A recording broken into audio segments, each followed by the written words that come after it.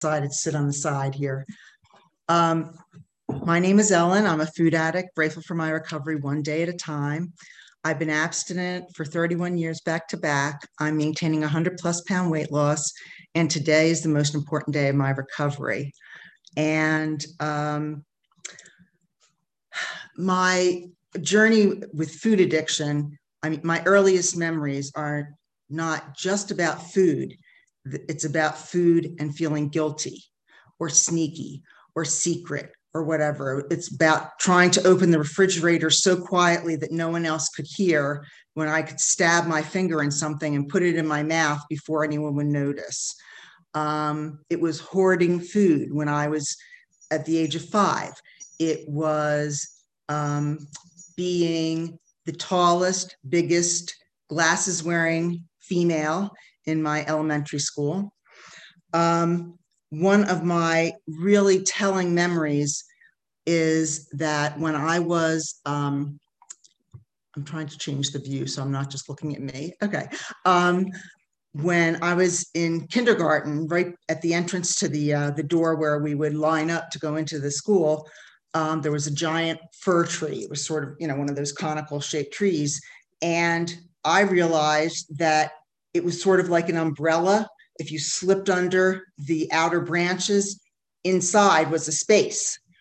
And in that space, I could see people, but they couldn't see me.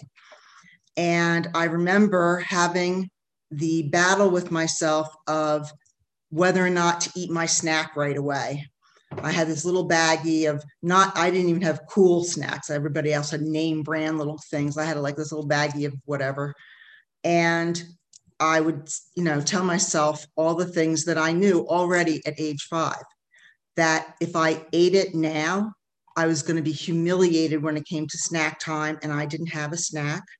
I would be more humiliated because I would try and mooch other people's snacks. And so these already age 5, guilt, shame, disgust, self-disgust. And I had this conversation with myself. Oh, I'm sorry. Can you give me a 10-minute warning when I have 10 minutes left to go, somebody? Or let's see, what time would that be? Someone able to do that for me? I'll do that for you, Yeah, Ellen. Thanks, Stacy. Okay. So I'm having this conversation with myself in which, I know all the horror that will happen if I eat my snack. And so I remember thinking, well, I'll just take one bite. I'll just take one bite. And the next thing I realized, I'm looking at my hand with an empty baggie in it. And just like everything drained from me because I already knew, what was facing me. And I did that every single freaking day of my kindergarten experience. I remember in 2nd grade, this is the era when they would march the entire class down to the nurse's office to be weighed and to have our height taken. And I remember so I guess this was age 7 or 8, it was my turn to get on the scale. I took my shoes off so that I would weigh less. I didn't even know what I weighed, but I knew that I was going to be the most. And so I really invented weigh and pay diet clubs in the early era without ever participating in one, because that was my attitude. Please let, every single ounce come off. I was the tallest. I was the strongest. The fattest. And every single taunt that was directed toward me when I was a child, I still remember all of those things. And the things that I would do to try and conceal how heavy I was. When I would seesaw with the other girls, I was too heavy for them to seesaw with me. So I would use my own legs to make the motion of going up and down. So they thought that they were just seesawing with a normal person, whereas I was creating this whole experience so it would look like I could do that. On and on and on and on and on.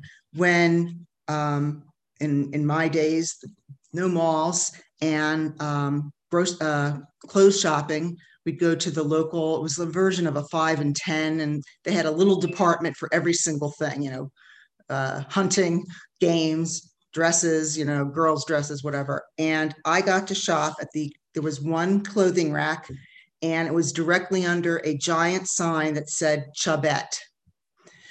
And every single size that was a size for me had an X after it. And I think I was maybe in second grade, and my grandmother took me shopping because my mother was very ill. I did not know that she was dying, but my grandmother took me shopping, and I saw the most beautiful red and white striped dress. I was just, I couldn't believe it. And I couldn't believe there was one that would fit me. And it was striped. And my grandmother said to me, well, horizontal stripes are not very slenderizing. So let's not get that dress. So every single thing that I experienced as a child was repeated again and again and again and again throughout my life. I was a retail store manager, very unhappily, for several decades. And I was in my, I guess, 20s or 20s. And my leg felt wet, and I thought maybe someone spilled a soda on me or something like that. And I touched my pant leg, and my whole hand was bright red. So I went into the bathroom, and I couldn't pull my pant leg up because they were too tight. So I had to remove my pants. And as I'm doing this, a spray of blood is going everywhere I turn. It's going across the wall, on the cabinet, everything. A varicose vein had burst. And I'm standing there thinking, I wonder how long it takes before you bleed to death. And then I got one of the employees, to drive me to the emergency room. And it was so crowded, I was just allocated to this cot, whatever, that was in the hallway. And my exam had to occur in the hallway. And because I couldn't pull my pant leg up, I had to take my pants down in this public place, no screens, no nothing, and all these adorable young doctors. And I didn't shave my legs because, of course, why would I? No, human creature is going to see me. And I just remember the look of revulsion on one of their faces when he looked at my unshaved fat leg with varicose veins, and one exploded, So anyway, that was my life prior to program. My clothing style was, if it fit, I bought it. If it fit and there were 5 colors of it, I had my week's wardrobe. And I would be grateful to find more than one that would fit me. Before I was older, lived in an apartment, and I had to go to the laundromat to do the laundry, and my pants would always wear away between the thighs. And I remember, and I would sew them and patch them and whatever. And I remember just being in the laundromat, looking at these pants and shaking them and saying, I hate you, I hate you, I hate you. And because they betrayed me, my pants betrayed me, because there was so little that was available to me. I spent my life trying to diet. My first diet was at age 12. I ate 3, then the popular diet drink of the day, these kind of semi-fake milkshakes. I would freeze them. They were 300 calories each, and I would eat 1 for breakfast, 1 for lunch, and 1 for dinner. Winter, didn't matter, frozen, I'd be shivering, I'd be shaking. And the reason I did that was to slow me down, because if I had a liquid, it would be gone in seconds. So as my disease progressed, my isolation was profound. And I interacted with people every day. I led a staff at that time of, 40 people. But no one knew me, because anytime I had tried to express what was going on in me, the misery, they would suggest in a very friendly way, well, why don't you go on a diet? and the doctors, well, why don't you go on a diet, And I remember I think I was 18, telling my closest, dearest friend that I couldn't go on a diet. And she said, why don't you just try this? And I literally felt like I was in a boat, like a rowboat, tethered to the shore at the edge of the ocean, and that an axe came down and, severed the rope. And I just started floating out to sea because I was so disconnected. I had no words for what I was feeling.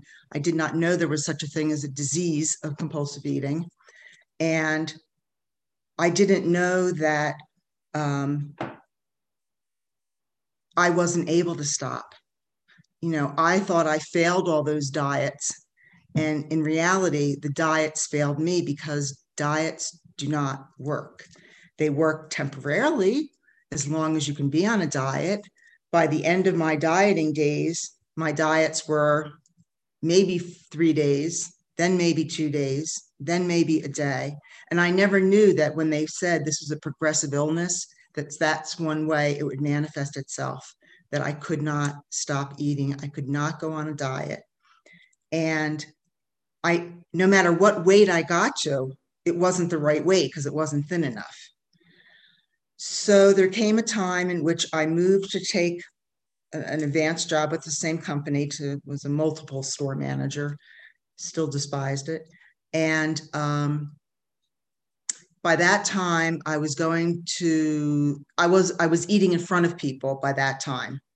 And I would go to the fast food restaurant in the mall and I would get soup, I would get a sandwich, I would get fries, I would get a dessert. And just, this is stuff, any one of those things would have stopped one person, but that was my daily lunch. And by then, I was eating absolutely nonstop. I would eat breakfast at home. I would take something with me so I could eat in the car on the way to work. When I did the banking in the mid-morning, I would stop and buy everyone their snacks, of course, eating my snack in the car and then having the snack that I ate in front of them and then having the snack that I hid, then lunch, repeat for the afternoon. I'd stop on my way home at a fast food restaurant to have a complete dinner. I'd stop at the convenience store to get my nighttime stash. I would go home and eat dinner, and then I would have my nighttime stash. And by the end, I was doing that with alcohol because the best experience I could have was to be unconscious. That's what I was hoping for, that's how I could tolerate my life. And so in my moved, took this new job and was fatter than ever and knew I had to go on a diet. I had to do it. And I had been to so many diet clubs, I knew what to eat. That wasn't the mystery.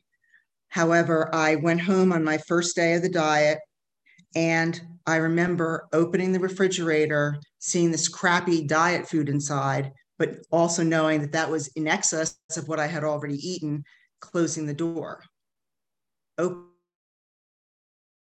the door, this dance with the refrigerator, knowing that I could not eat what was in there and be on a diet. And the next thing I recall, I came to somehow, I blacked out in some way in the living room. I was eating this gloppy bowl of diet food and I was crying because it was over. I could not go on. And there's an expression or a quote in the big book that I couldn't live with food and I couldn't live without it. So I got to that jumping off place. It was just the end for me. So I then spent several days tidying things up at work, showing my assistant manager what to do. And then I went home and tried to commit suicide. And there was a period of months and months and months of hospitalizations at different hospitals because I kept using up the time I could have at one hospital, and then I'd get readmitted at a different hospital, or I don't know what the situation was. But I remember at the point I was in a coma. I was in restraints. They thought I was brain damaged from the drugs. And I just was like the living dead.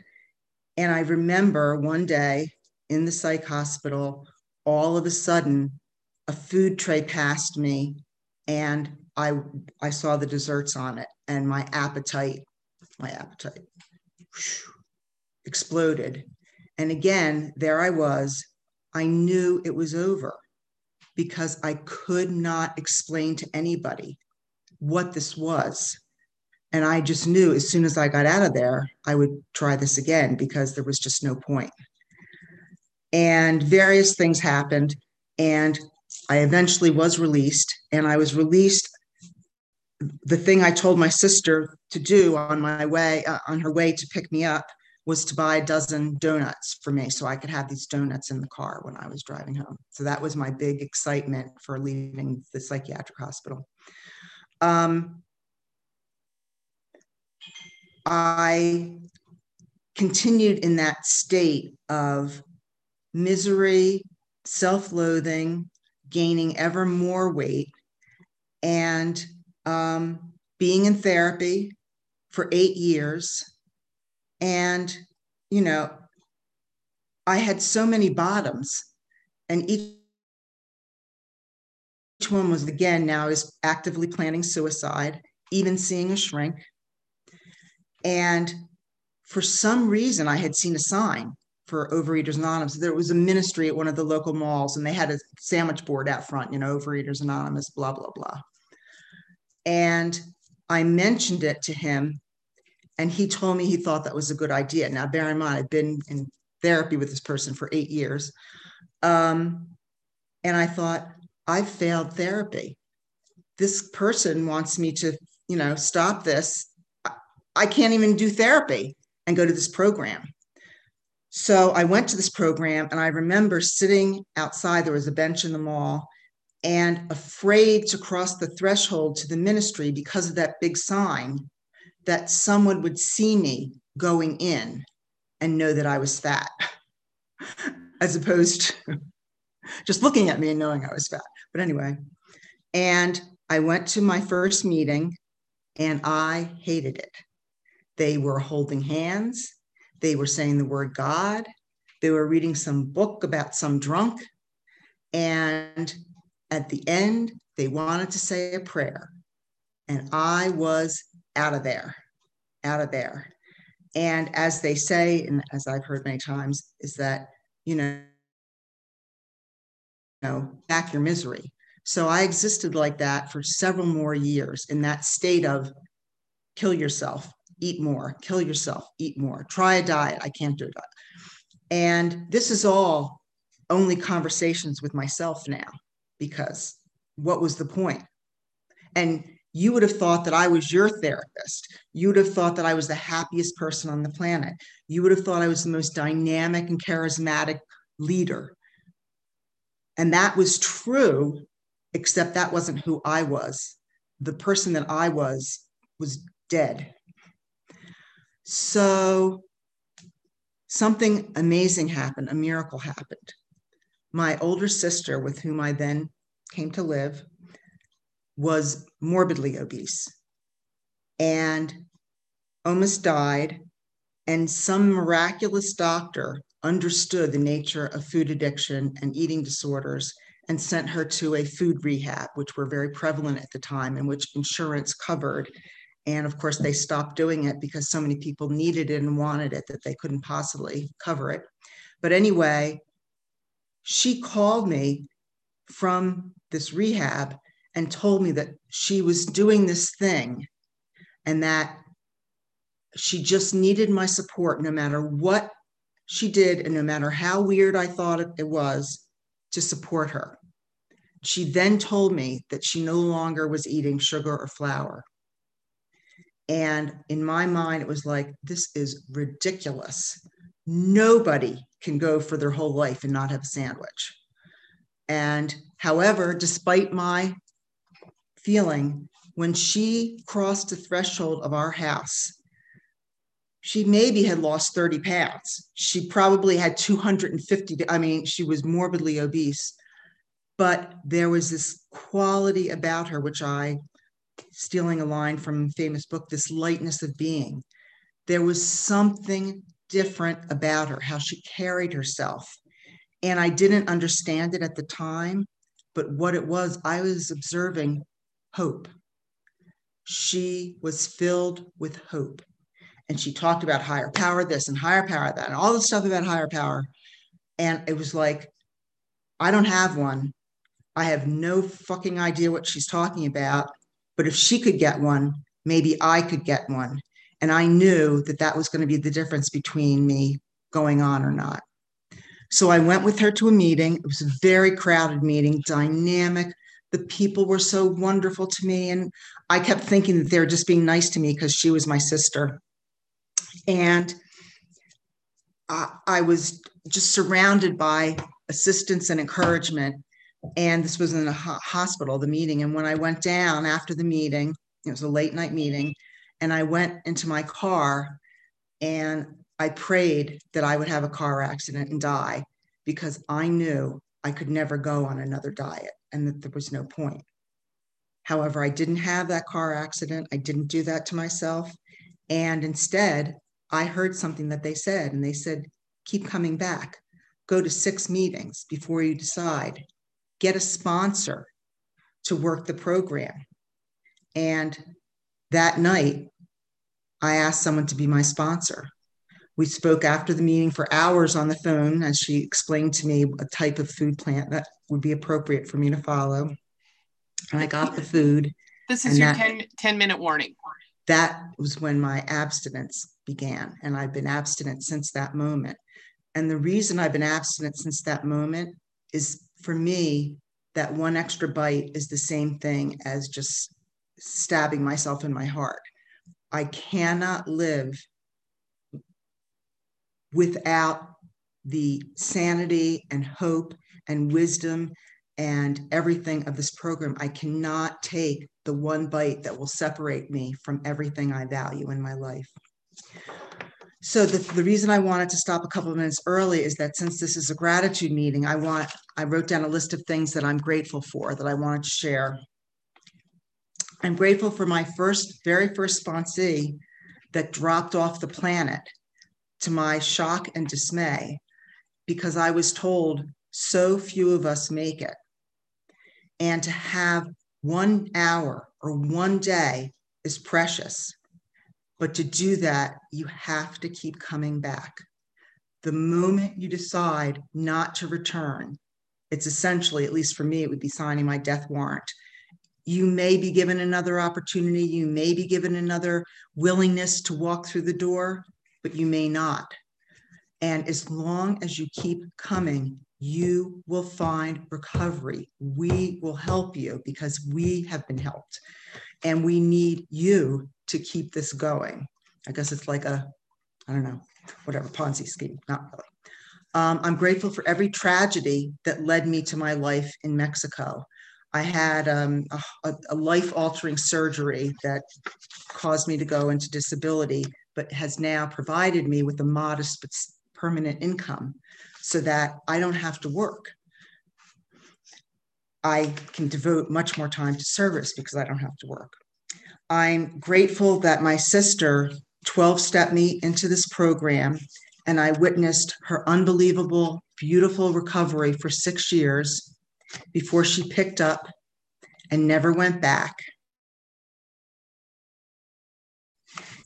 a year ago, and watch her die from all of the complications of her obesity. And all of her joints were eroded, and she'd had gastric bypass twice. And she died of every way her body failed her because of the way it had been abused. And there's something called fatty liver. It's a cirrhosis of the liver, but not by alcohol, but by fat. And that ended up leading to other damage that then killed her. I'm grateful that I was shown the importance of using the tools. And this is my absolute belief. If you use every tool every single day, you will be in recovery. Every tool, every single day. It's a guarantee. You can call me. One of the tools is telephone, 5 times if you need to in a day. I was at a wedding and I didn't have any phone numbers with me, and I wasn't skilled at social weddings and stuff like that. And the meal wasn't served till 10 and the wedding had started at 5. I didn't have any phone numbers with me. This was, pre cell phone, whatever. I think I used a pay phone or something. I called myself, my own home number, and left this wild woman ranting and raving how I couldn't deal with this and blah, blah, blah, blah, blah, and whatever. And it didn't matter that I didn't reach one of you.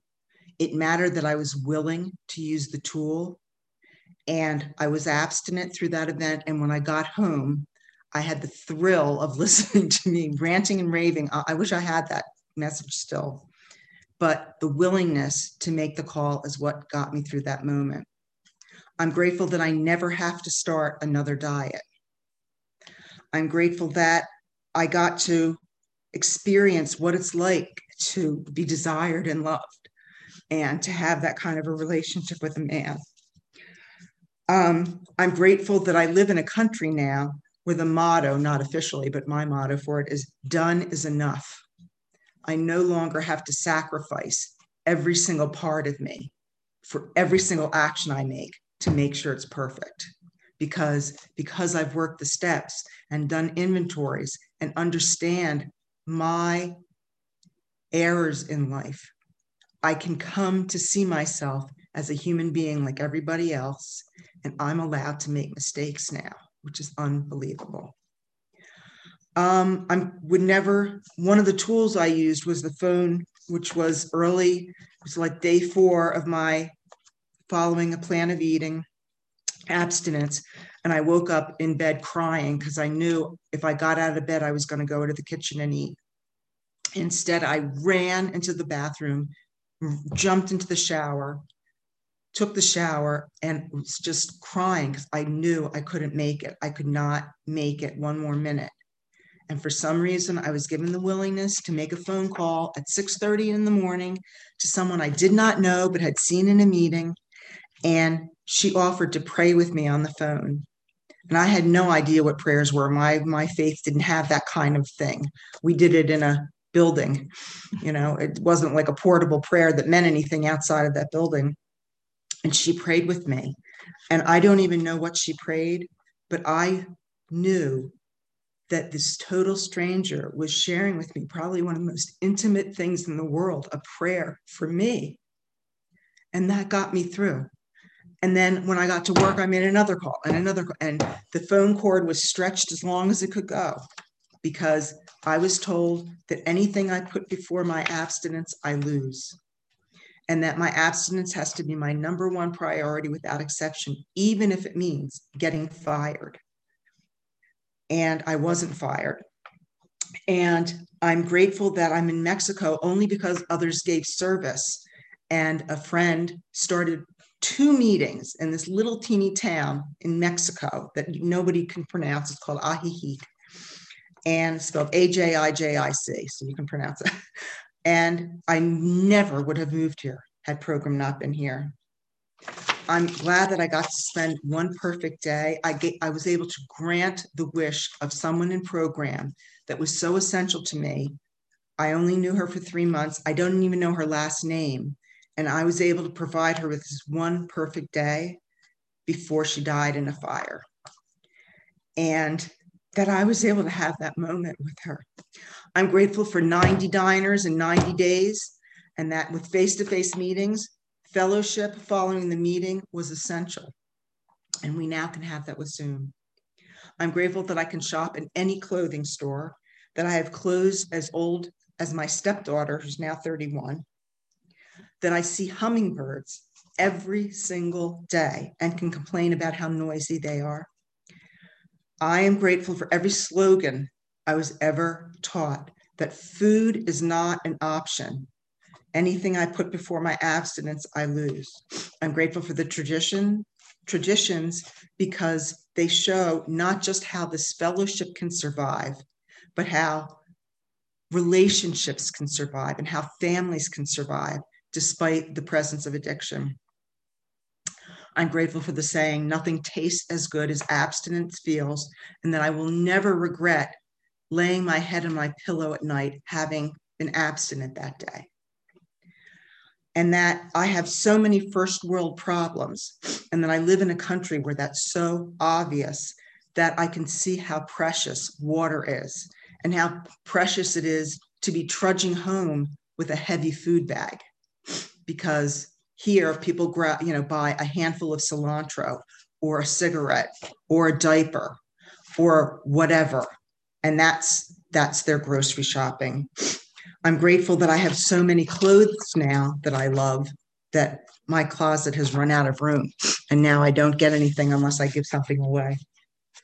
I get rid of clothes because I'm tired of them, not because they're worn out between the legs, that I only have one size of clothes in my closet, and that I no longer have to be ashamed to do things like go to the doctor, go to the dentist, that I won't worry about them berating me and hectoring me and admonishing me and humiliating me because I'm overweight, even if they're overweight. And mostly I'm grateful for every part of this program, and that one of the readings in one of OA's daily readers, I'm not sure which one it is, the saying is, enough is a feast. And that's what I'm going to carry tomorrow into Thanksgiving, because what a blessing to be able to eat ample, delicious, appropriate food that nurtures my body and makes me available to life. And that I'm able to live life between meals now, not the other way around of having to have a continuous meal in order to survive. So I'm available, people. If you need to make phone calls tonight, tomorrow, whenever, that's the way we're going to get through this together. So thanks for letting me share.